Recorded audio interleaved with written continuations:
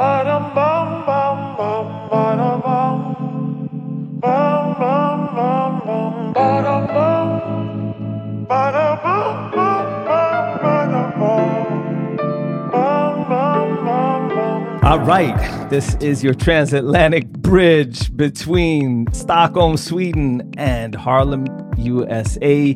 You are listening to This Moment, and we're so glad to have you listening to this moment. And I am so glad to be in conversation with you, my dear brother, Chef Marcus Samuelsson. Marcus, how you doing?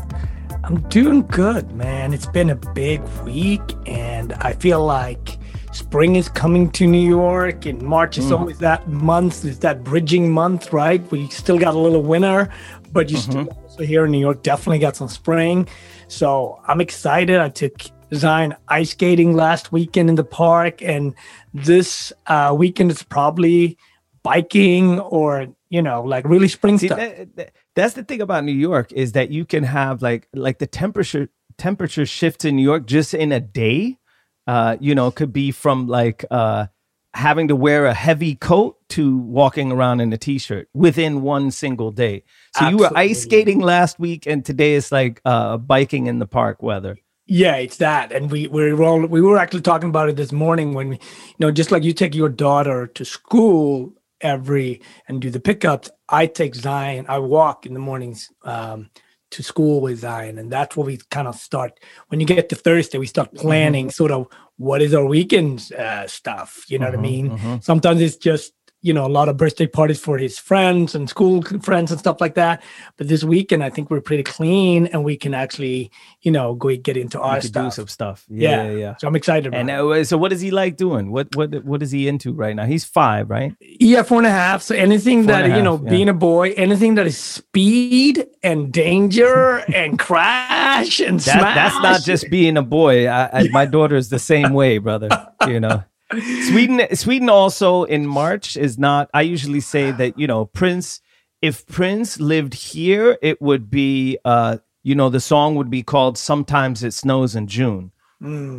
Because it often snows in April, but sometimes it snows even in June. But March definitely. So we had snow all week, but my daughter still wanted to ride her scooter on the sidewalk today, and I'm like, it's not a great idea. But she's like, I really want to ride my scooter, and so she's zooming along. There's snow, slush, and they put out this gravel on the sidewalks to prevent people from slipping. So it's like impossible to ride one of these small scooters. Going really fast, crashing, and like falling down and scraping her hands. And nice. Yeah, I'm like, this is what you wanted to do. Now we're doing it. Yes. Anyway, Marcus, I wanted to dive in.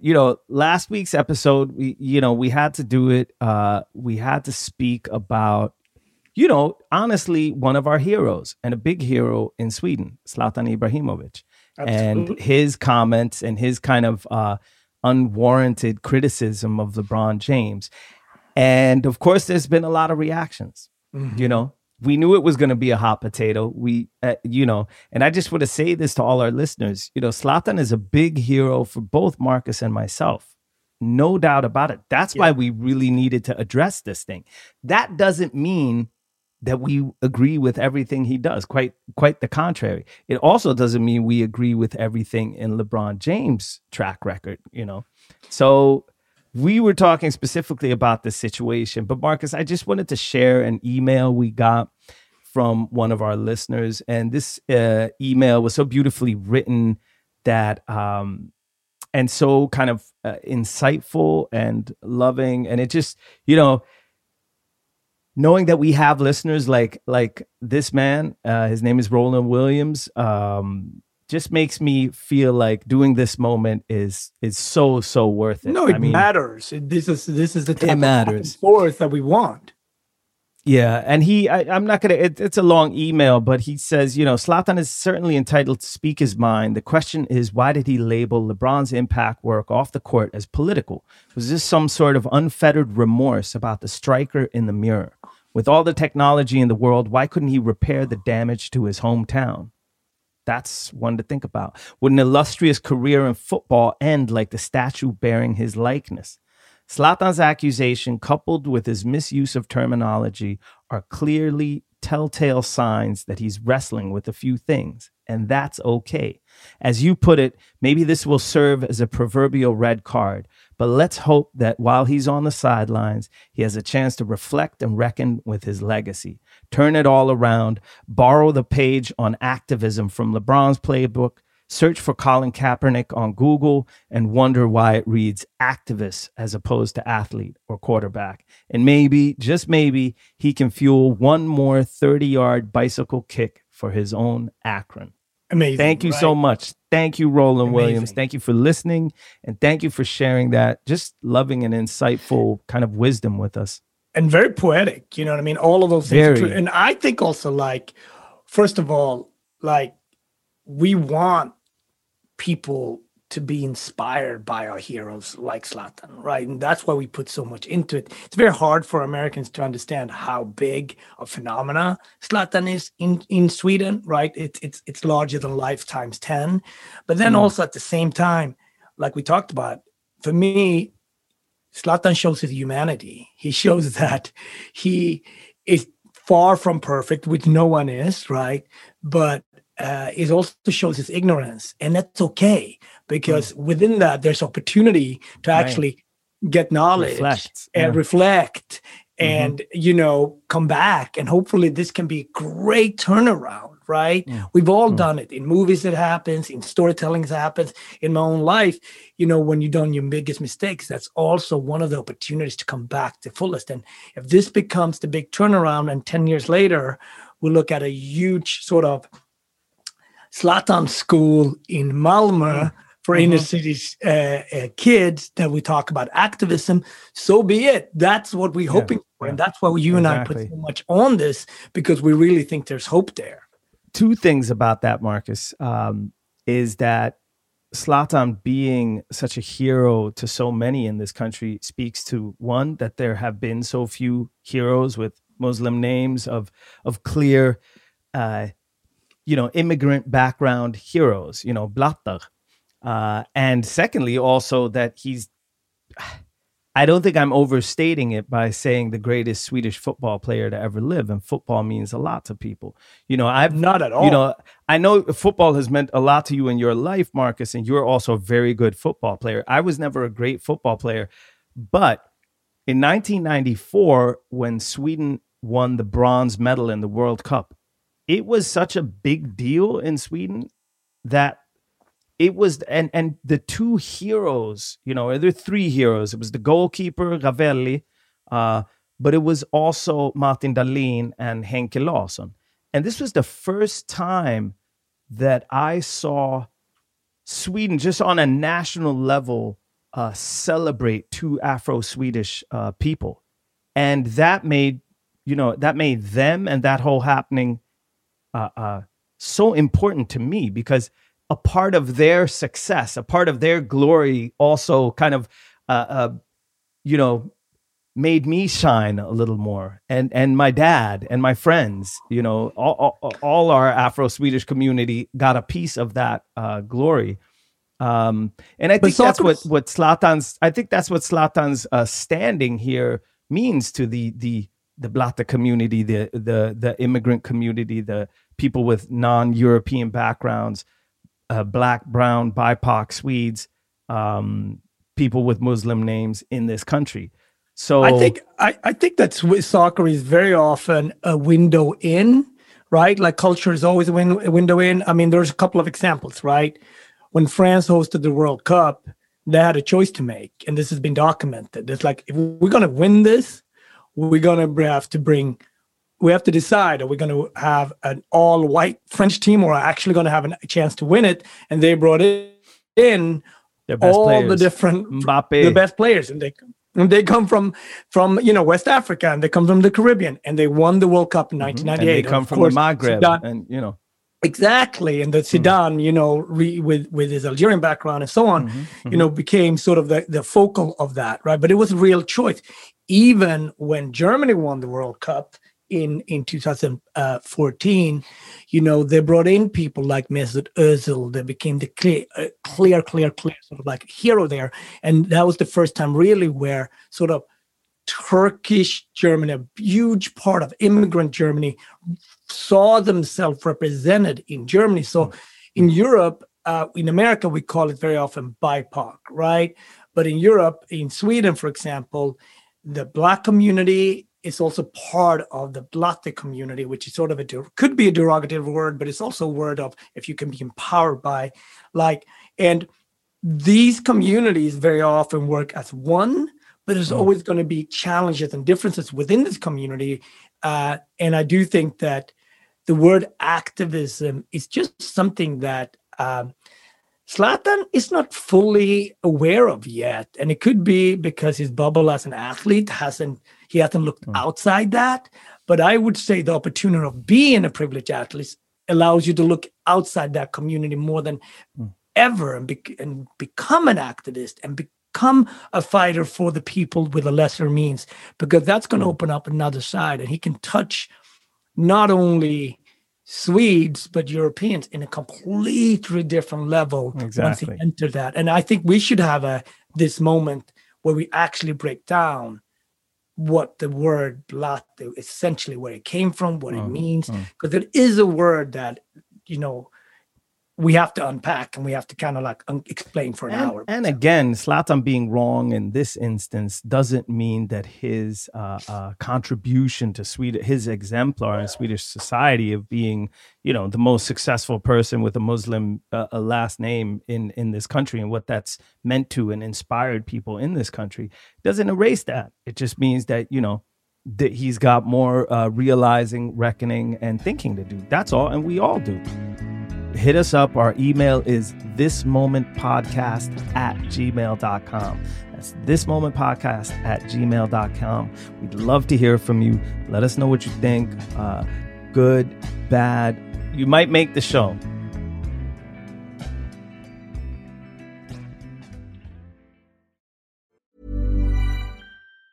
Hey, it's Ryan Reynolds, and I'm here with Keith, co-star of my upcoming film, If, only in theaters May 17th. Do you want to tell people the big news? All right, I'll do it. Sign up now and you'll get unlimited for $15 a month and 6 months of Paramount Plus Essential Plan on us. MintMobile.com/switch. Upfront payment of $45 equivalent to $15 per month. Unlimited over 40 gigabytes per month. Face lower speeds. Videos at 480p. Active Mint customers by 531.24 get 6 months of Paramount Plus Essential Plan. Auto renews after 6 months. Offer ends May 31st, 2024. Separate Paramount Plus registration required. Terms and conditions apply if rated PG. Hiring for your small business? If you're not looking for professionals on LinkedIn, you're looking in the wrong place. That's like looking for your car keys in a fish tank. LinkedIn helps you hire professionals you can't find anywhere else, even those who aren't actively searching for a new job but might be open to the perfect role. In a given month, over 70% of LinkedIn users don't even visit other leading job sites. So start looking in the right place. With LinkedIn, you can hire professionals like a professional. Post your free job on linkedin.com/people today.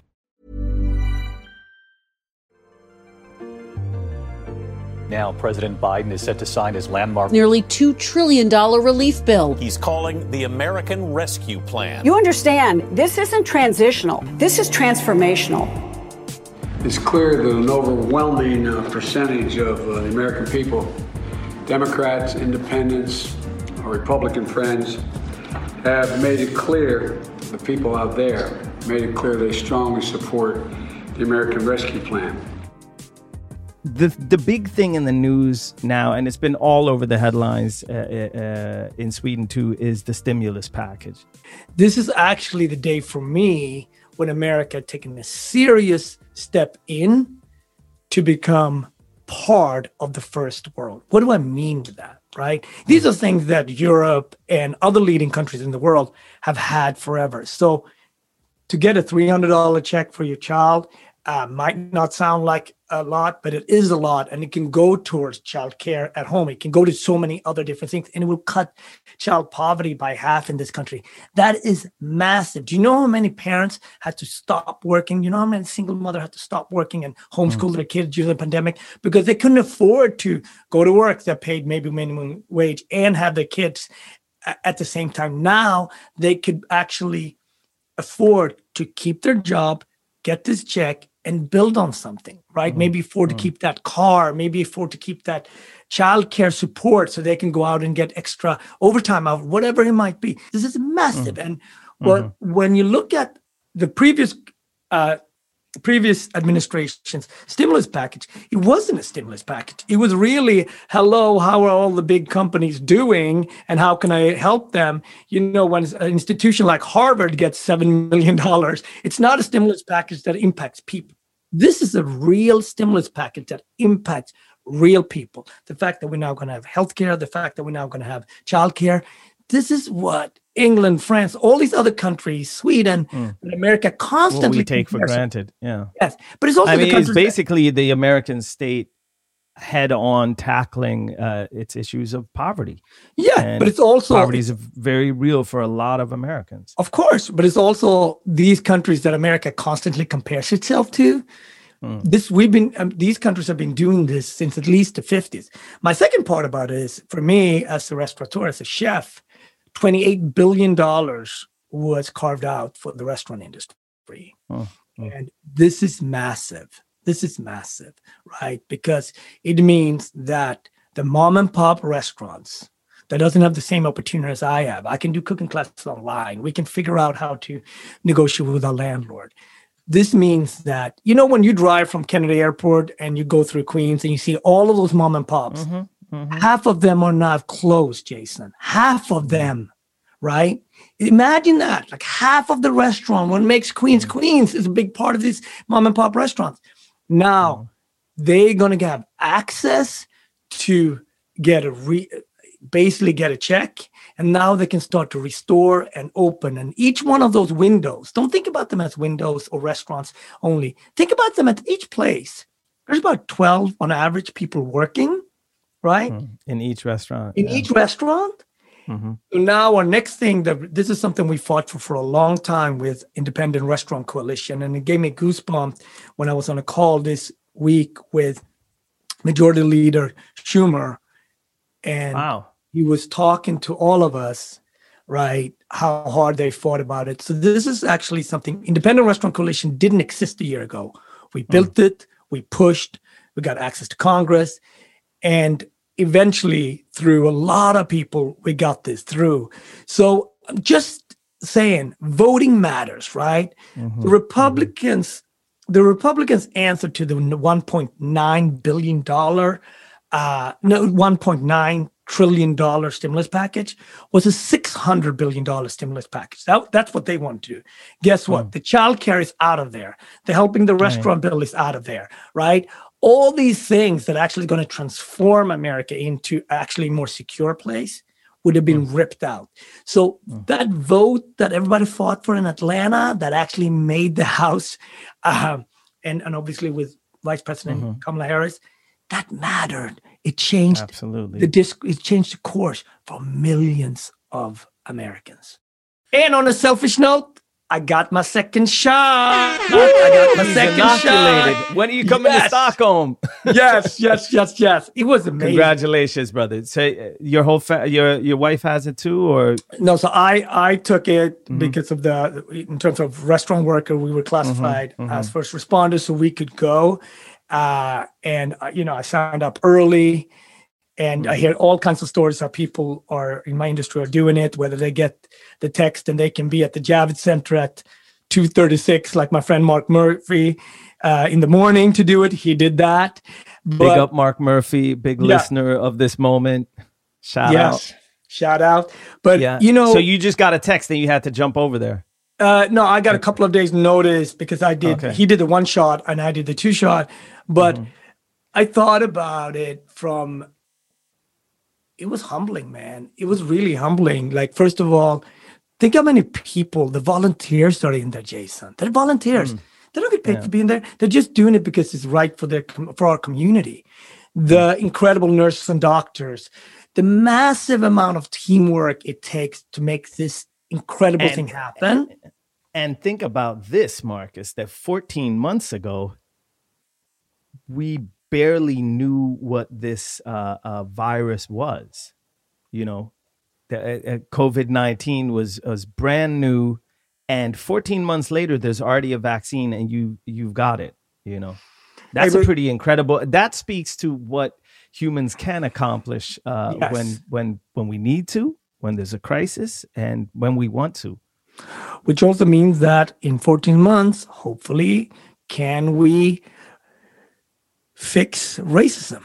Because if we can find, no, why not? You just said it. Yeah. You said it. Why not? It's an old pandemic, my brother. It's not going to be fixed in Sweden, but if you could do it in the United States, that would mean a lot to us over here in the cold north. But speaking about shout outs, I'm going to give you a big shout out. Shout out to my queen, Meghan Diana, because she's definitely, turning up the conversation about race and class and culture in probably one of the oldest institutions as we know of, when you think about the sort of the whole British system. And it's a tough battle, but I would say she's raising so many questions there. I think that's why it's become such a big conversation in Britain, because it's touching on race and class. What's up with the Meghan Diana though? Well, I think there's a lot of similarities, right? You think about, first of all, think about Prince Harry, right? His mother died in a paparazzi hunt, and a hunt that was just going on forever. And she brought up mental health issues. She brought up depression. She went to Africa. She was ostracized by the same family. Yeah. And then now he had to leave his country, leave all of that he was raised with, to at least to save his marriage and to be a husband. So and so he has given up a lot, and they've figured out how to come together. And I just think it's very refreshing to see how a couple that is on that sort of magnitude are dealing with this and are bringing up conversations like being depressed, like talking about mental health on a global stage, and obviously race, right? It is something I just think that she's bringing up these conversations that are so important. And I know the moniker don't want to talk about it. And, even Prince William's answer is we are not racist. And again, he's stuck in the act of the words of racism. But I'm sorry, as an institution, when you have colonialized countries across the world, I'm sorry to say, the planet, you are part of a racist system.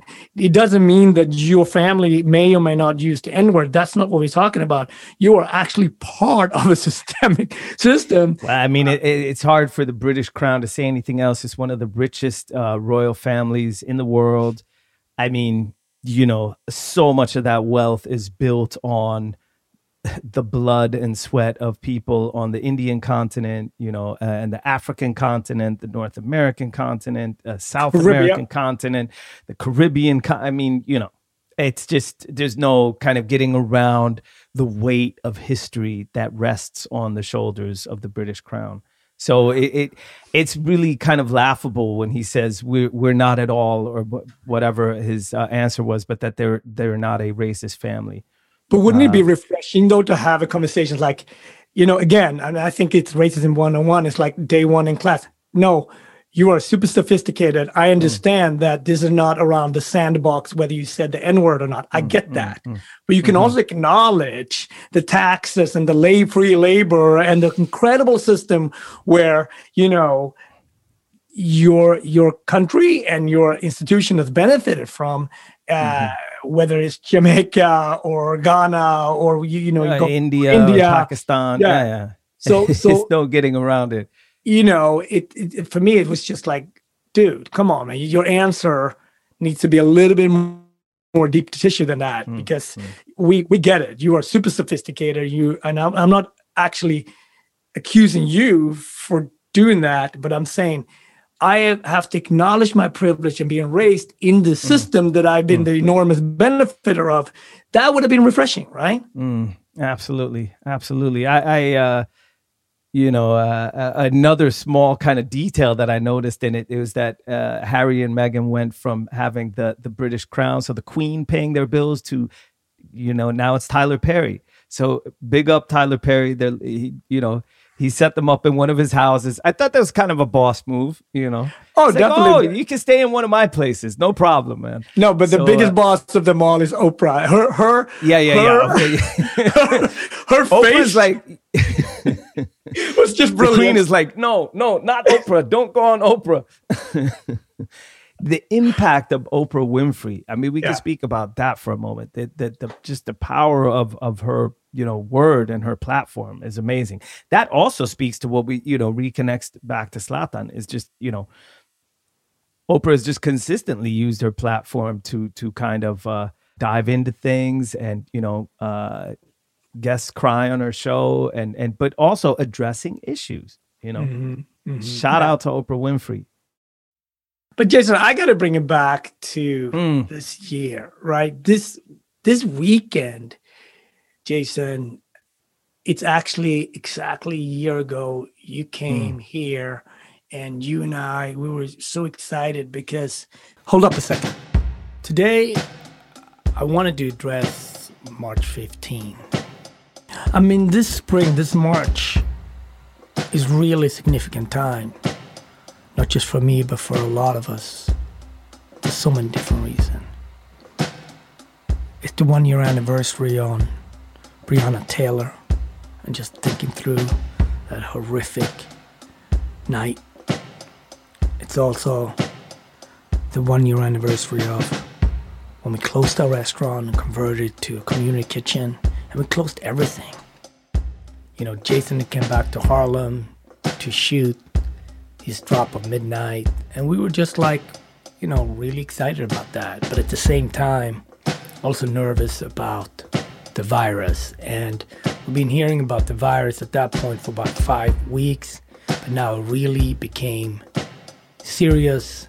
I was extremely scared. I remember just sitting with you here in New York, and we were doing a talk around your book, and you were also having a performance, you're performing in our basement in Ginny's. And on the lighter note, all of that changed, right? It was not just about those performances that happened, but that was the smallest thing out of all of that was ripped away from us, right? I remember we were walking in Harlem, and actually you and I were walking up to Marjorie at the parlor. And then the next day you were heading out to Chicago. But what a year. What is this year meant for you and your family? And just you recap for you. Yeah. It's been, there's two ways to look at it, right? Just like with, I'm still dealing with residual effects of having had Corona about 2.5 months ago.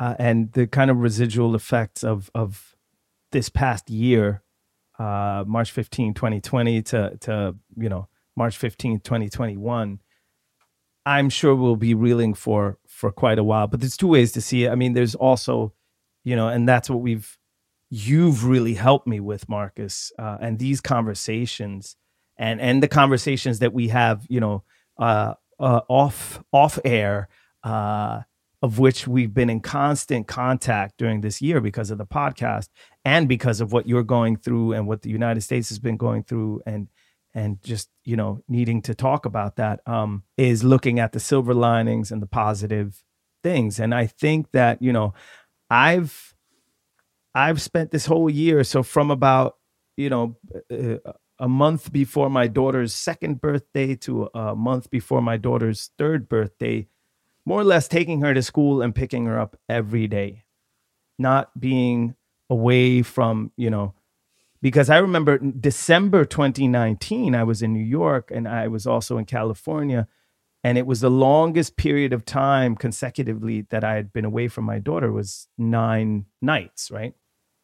And I woke up one morning in New York and I was like, I can't do this. I can't stay away.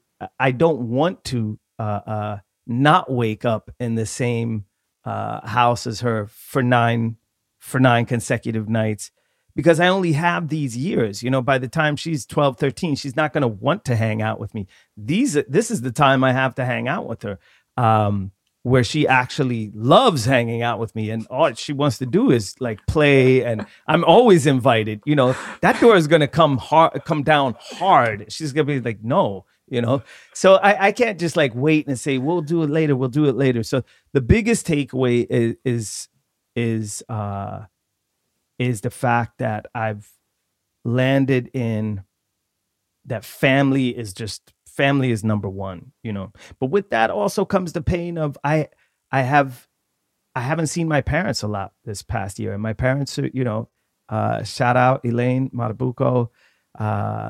You know, my parents are getting older, and 1 year of their lives is like, you know, it's worth a lot, right? Yeah. So I haven't been able to see them a lot.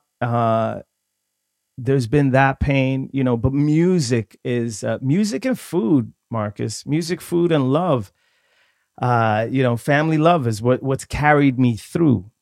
Mm-hmm. So when I came back, I remember, you know, the last time I saw you in Harlem, I was sitting with Rakim, having lunch, and I was about to just go down to my aunt on 116th Street, say goodbye to her, and then head out to Newark. And you came in the restaurant. This is the same day as you had to fire your entire staff at, or let go of your entire staff at Red Rooster in Miami.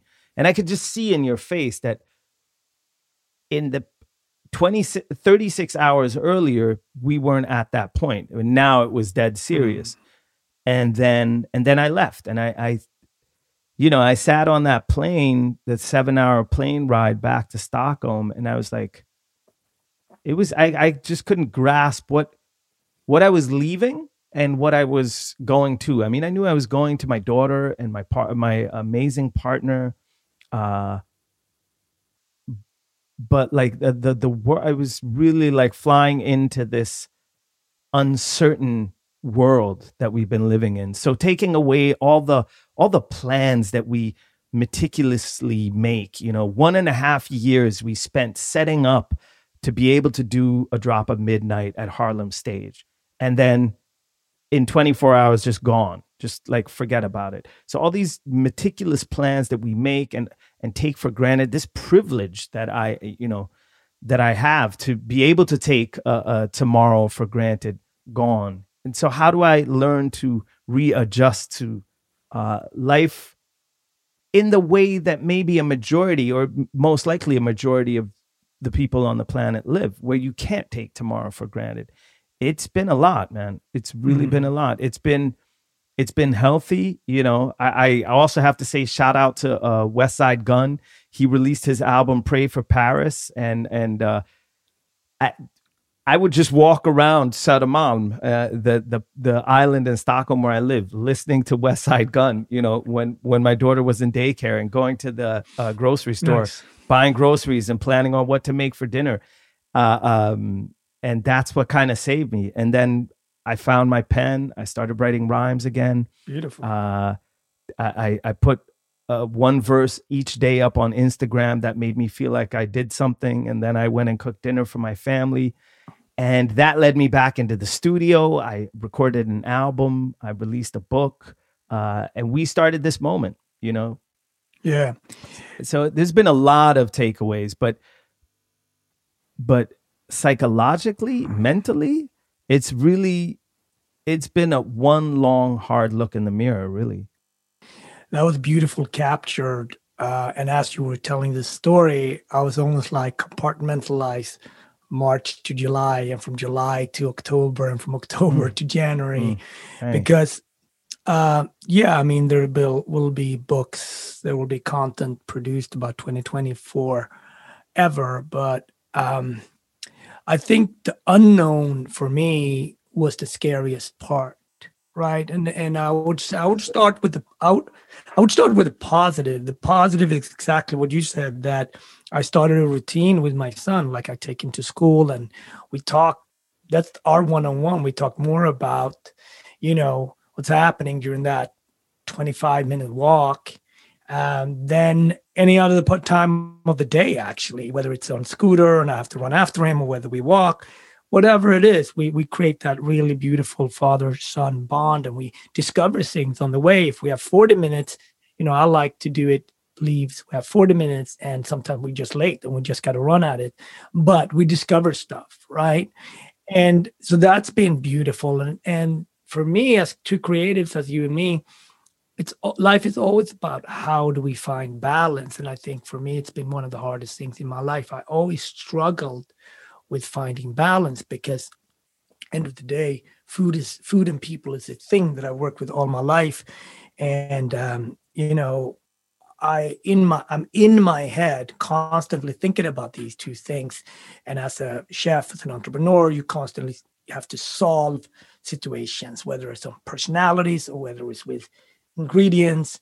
And now, for what? For whom? And that unknown had never, normally I'm booked out a year ahead, for what, for whom, and these things that we call each other so busy for what, so it's really been questioning all of that. But out of the positive things, I would say also I found balance, a better balance in my life.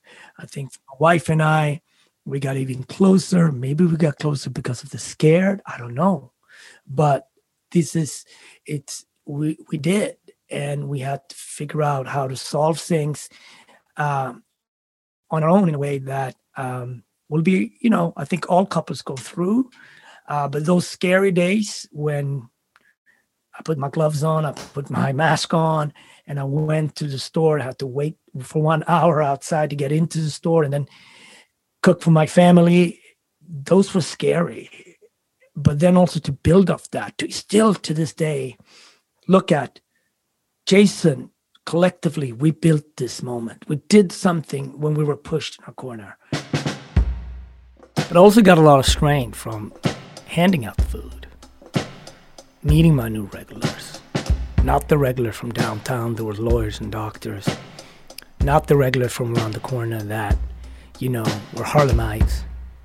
But homeless people that the word got out that we started to hand out food together with World Central Kitchen. Those regulars that maybe I haven't seen them before, or maybe I haven't done enough for them before. So we went from serving 300 people a day, 400 people a day, all the way up to 1,500 people a day. And the line changed too, the people in the line. People came with buses to the line, eventually with cars. People from all Upper Manhattan came to our restaurant because they knew there were 2 meals a day to be had there. So this time did not just change me on this spring, it forever changed me. Those next 3 months of 2020, I will never, ever forget. And to the listeners, thank you for coming on this journey that we're still shaping, by the way. You were able to do your album. I was able to do The Rise, the book that has been transformative.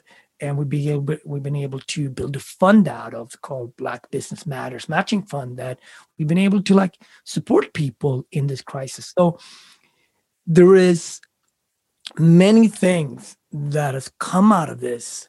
And without COVID, the election would not have had the same outcome. We could actually say that now. I was very uncomfortable saying that before. That's the truth.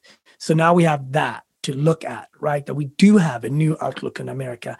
And thirdly, not necessarily related to COVID, but the social justice conversation that happened in this country sort of got even a higher temperature because people were at home and people can follow news in a different way. So that pressure cooker led to actually systemic things that hopefully is going to be kept.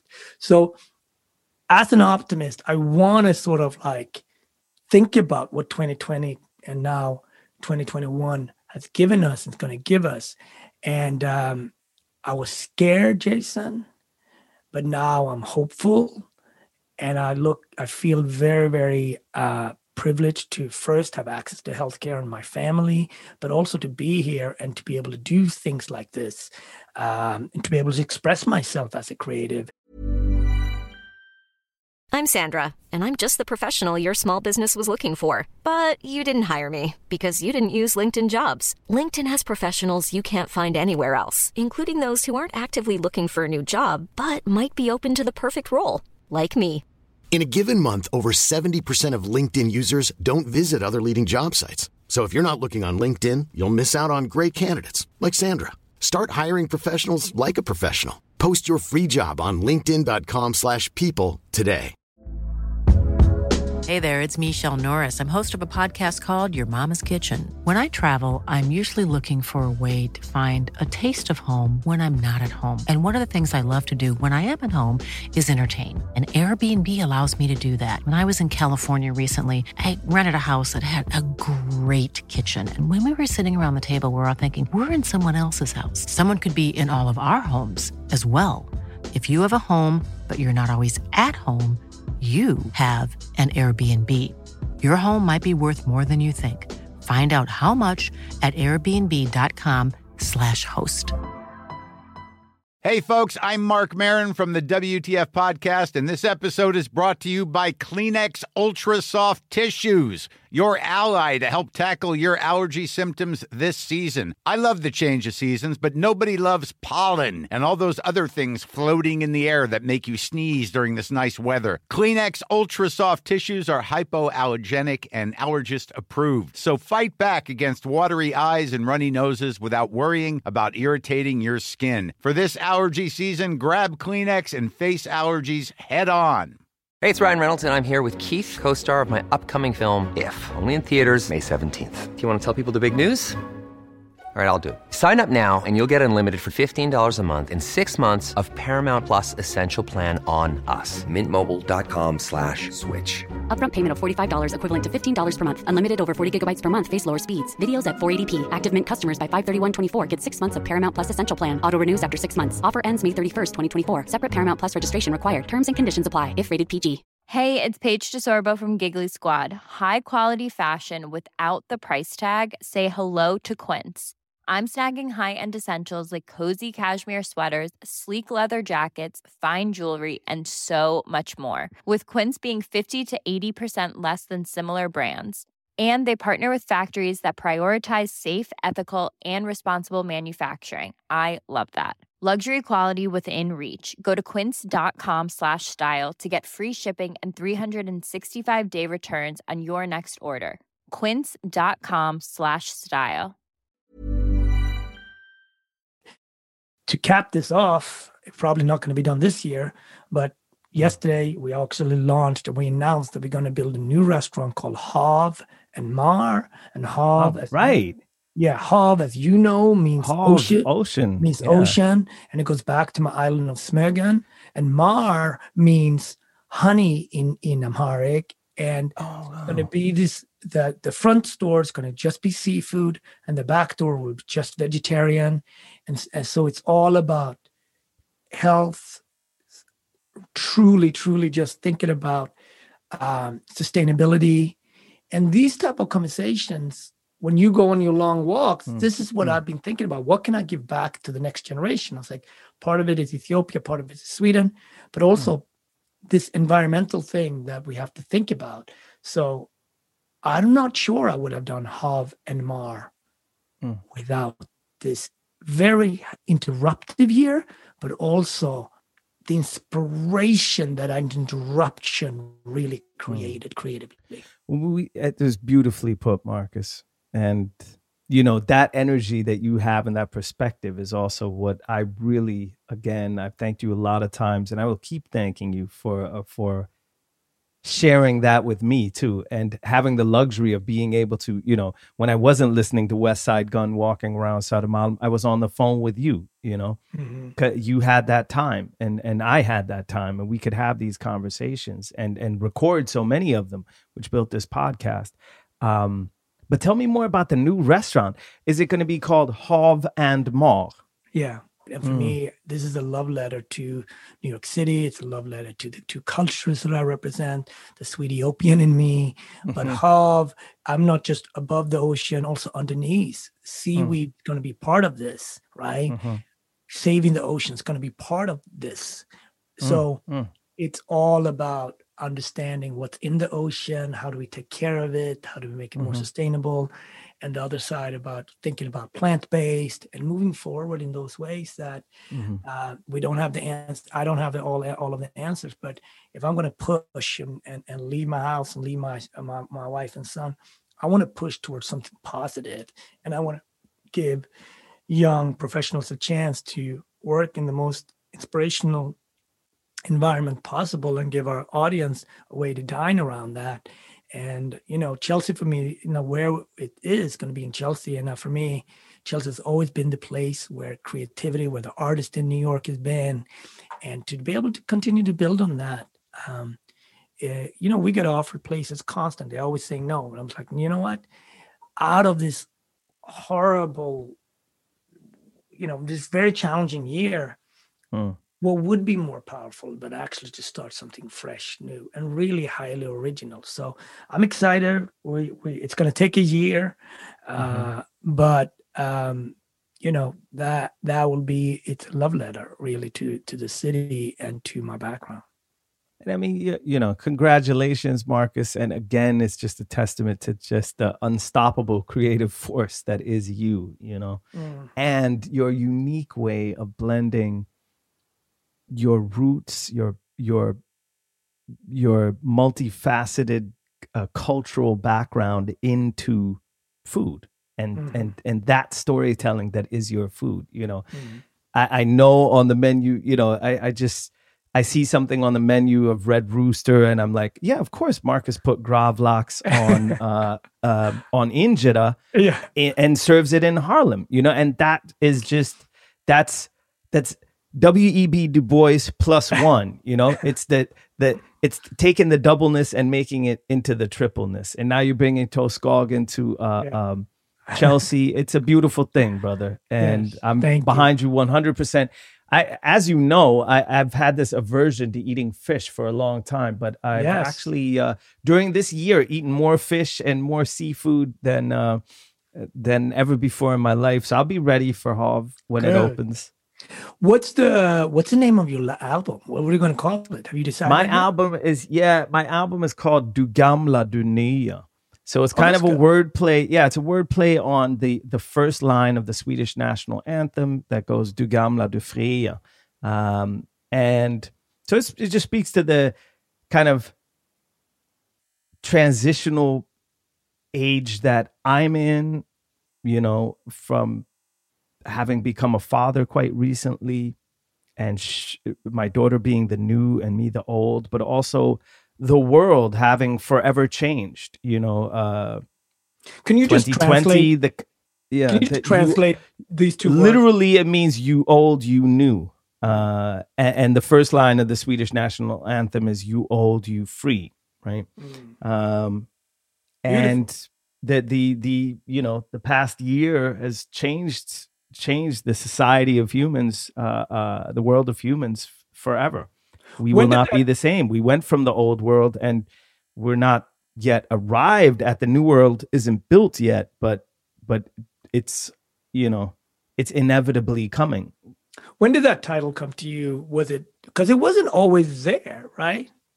It wasn't always there, but I was working on a track, and I had written one chorus for it, and I didn't think the chorus was good enough. I was sitting with my dear brother Chords. Shout out to my brother Jens Resch, who together with Patrick Collin produced all the beats.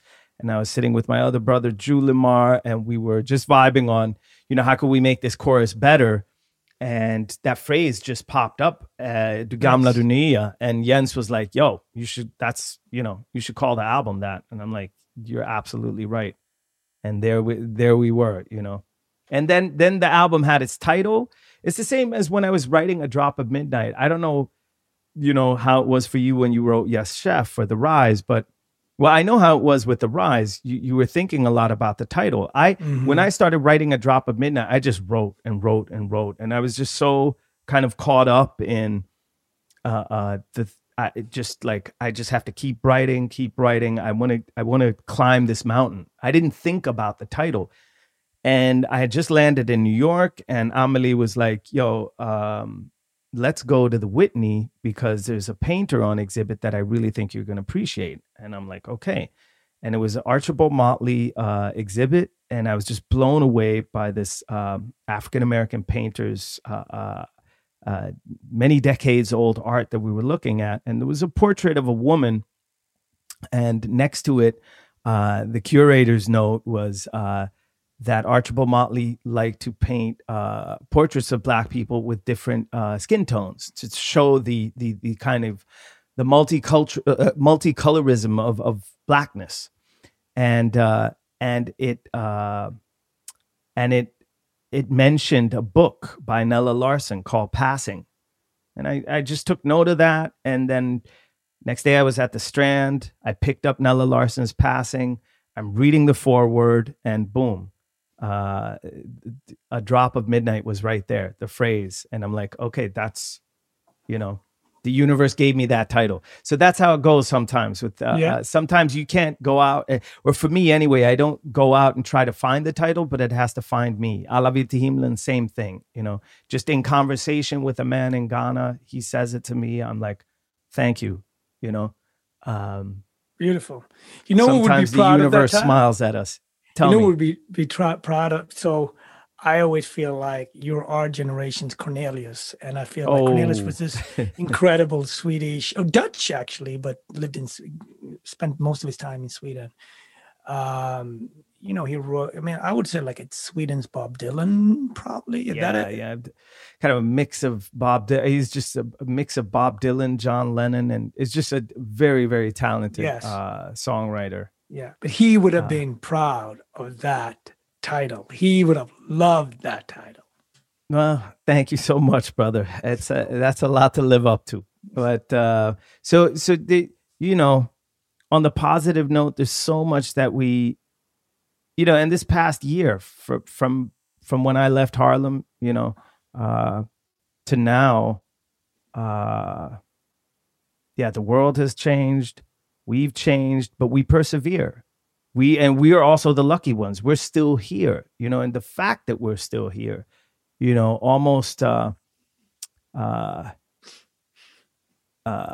getting close to 3 million people infected in the United States, getting close to 550,000 dead, almost 13,200 dead in Sweden, just like about, I think, 3 million lives in the world lost. Let me double check that. Yeah. 2.7 million lives lost worldwide. We're still here, and we have this fantastic resilience as human beings to be able to persevere crises.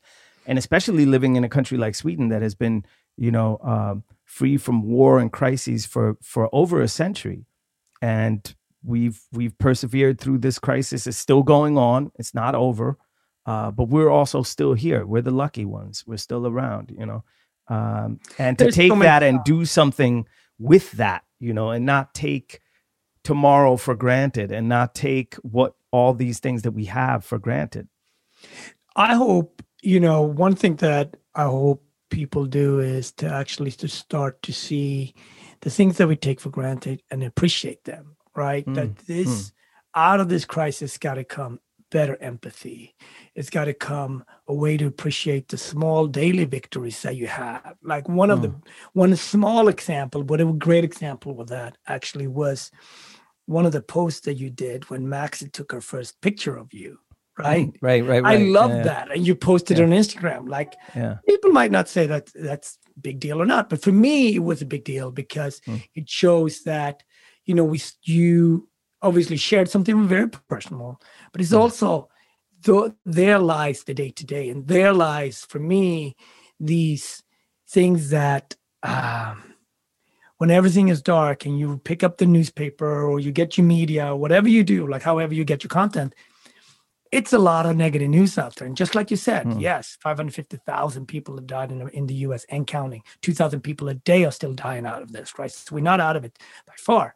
But you also have to look at all the positives, the small positive things that you collectively say. When you say today was a good day, it is Max taking that shot. It is Zion running in the park, right? It is these small images that we build into this one image. It's almost like cubism that builds it into this one day. Yes, today was a good day, just like our friend Ice Cube said, right? And I think it's very important to whatever you have to do to manifest day. For some people, it's yoga. For some people, it's walking in the park. For some people, it's FaceTiming with their friends. Do all of that and acknowledge, because just like you said, we are still here, and live it to the fullest. But at the same time, think about someone like myself now that have the shot. I'm still going to wear a mask, right? I'm still going to be cautious because I have to think about my fellow community. It's the example you set too. And COVID has really shown us, nature has shown us that, this beautiful word, Ubuntu, is it's the truth. It's fact. It's shown how connected we are. The air that I exhale could actually, kill you.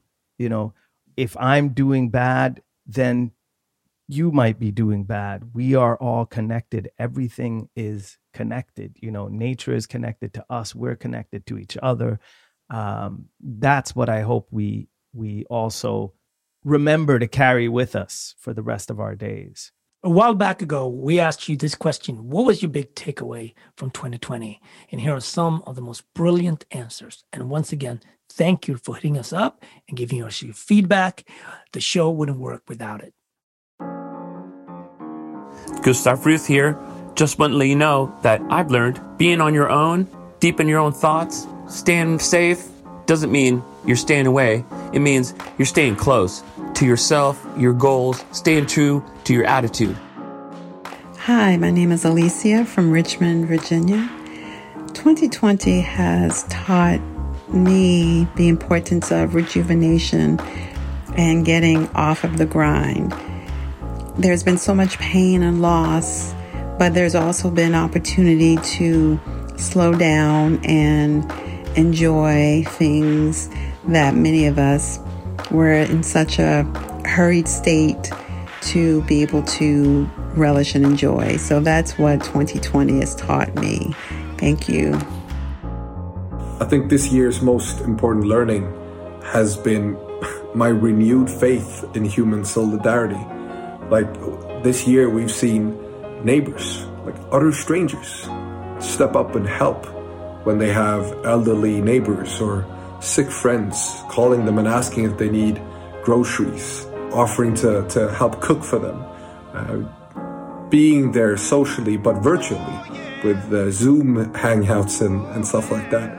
So it's been a renewed faith in just human interaction and human solidarity towards each other. And that's been really cool about this year. 2020, year of doom, year of Zoom. This moment in time rhymes like dimes. As boys they were outcast, but now they rock podcast and hit you with knowledge that'll leave you with whiplash. The one wears a mustache, the other cooks succotash. They overcame oceans crashing, waves on the beach. They don't lecture and preach, but they inform and teach. They continue to reach us all with their interviews. Marcus and Timbuktu have served us a mental stew and fed us with Ubuntu. Thank you all our listeners. Follow us on Instagram at This Moment Podcast. Our email is thismomentpodcast@gmail.com.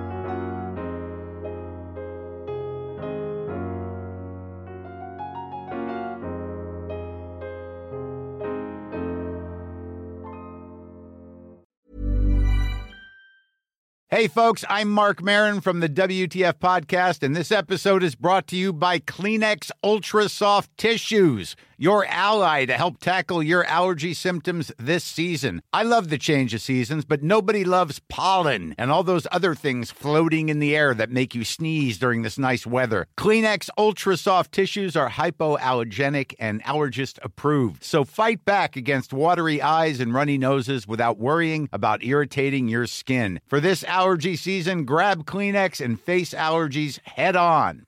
Hey, it's Paige DeSorbo from Giggly Squad. High quality fashion without the price tag. Say hello to Quince. I'm snagging high-end essentials like cozy cashmere sweaters, sleek leather jackets, fine jewelry, and so much more. With Quince being 50 to 80% less than similar brands. And they partner with factories that prioritize safe, ethical, and responsible manufacturing. I love that. Luxury quality within reach. Go to quince.com/style to get free shipping and 365-day returns on your next order. Quince.com/style.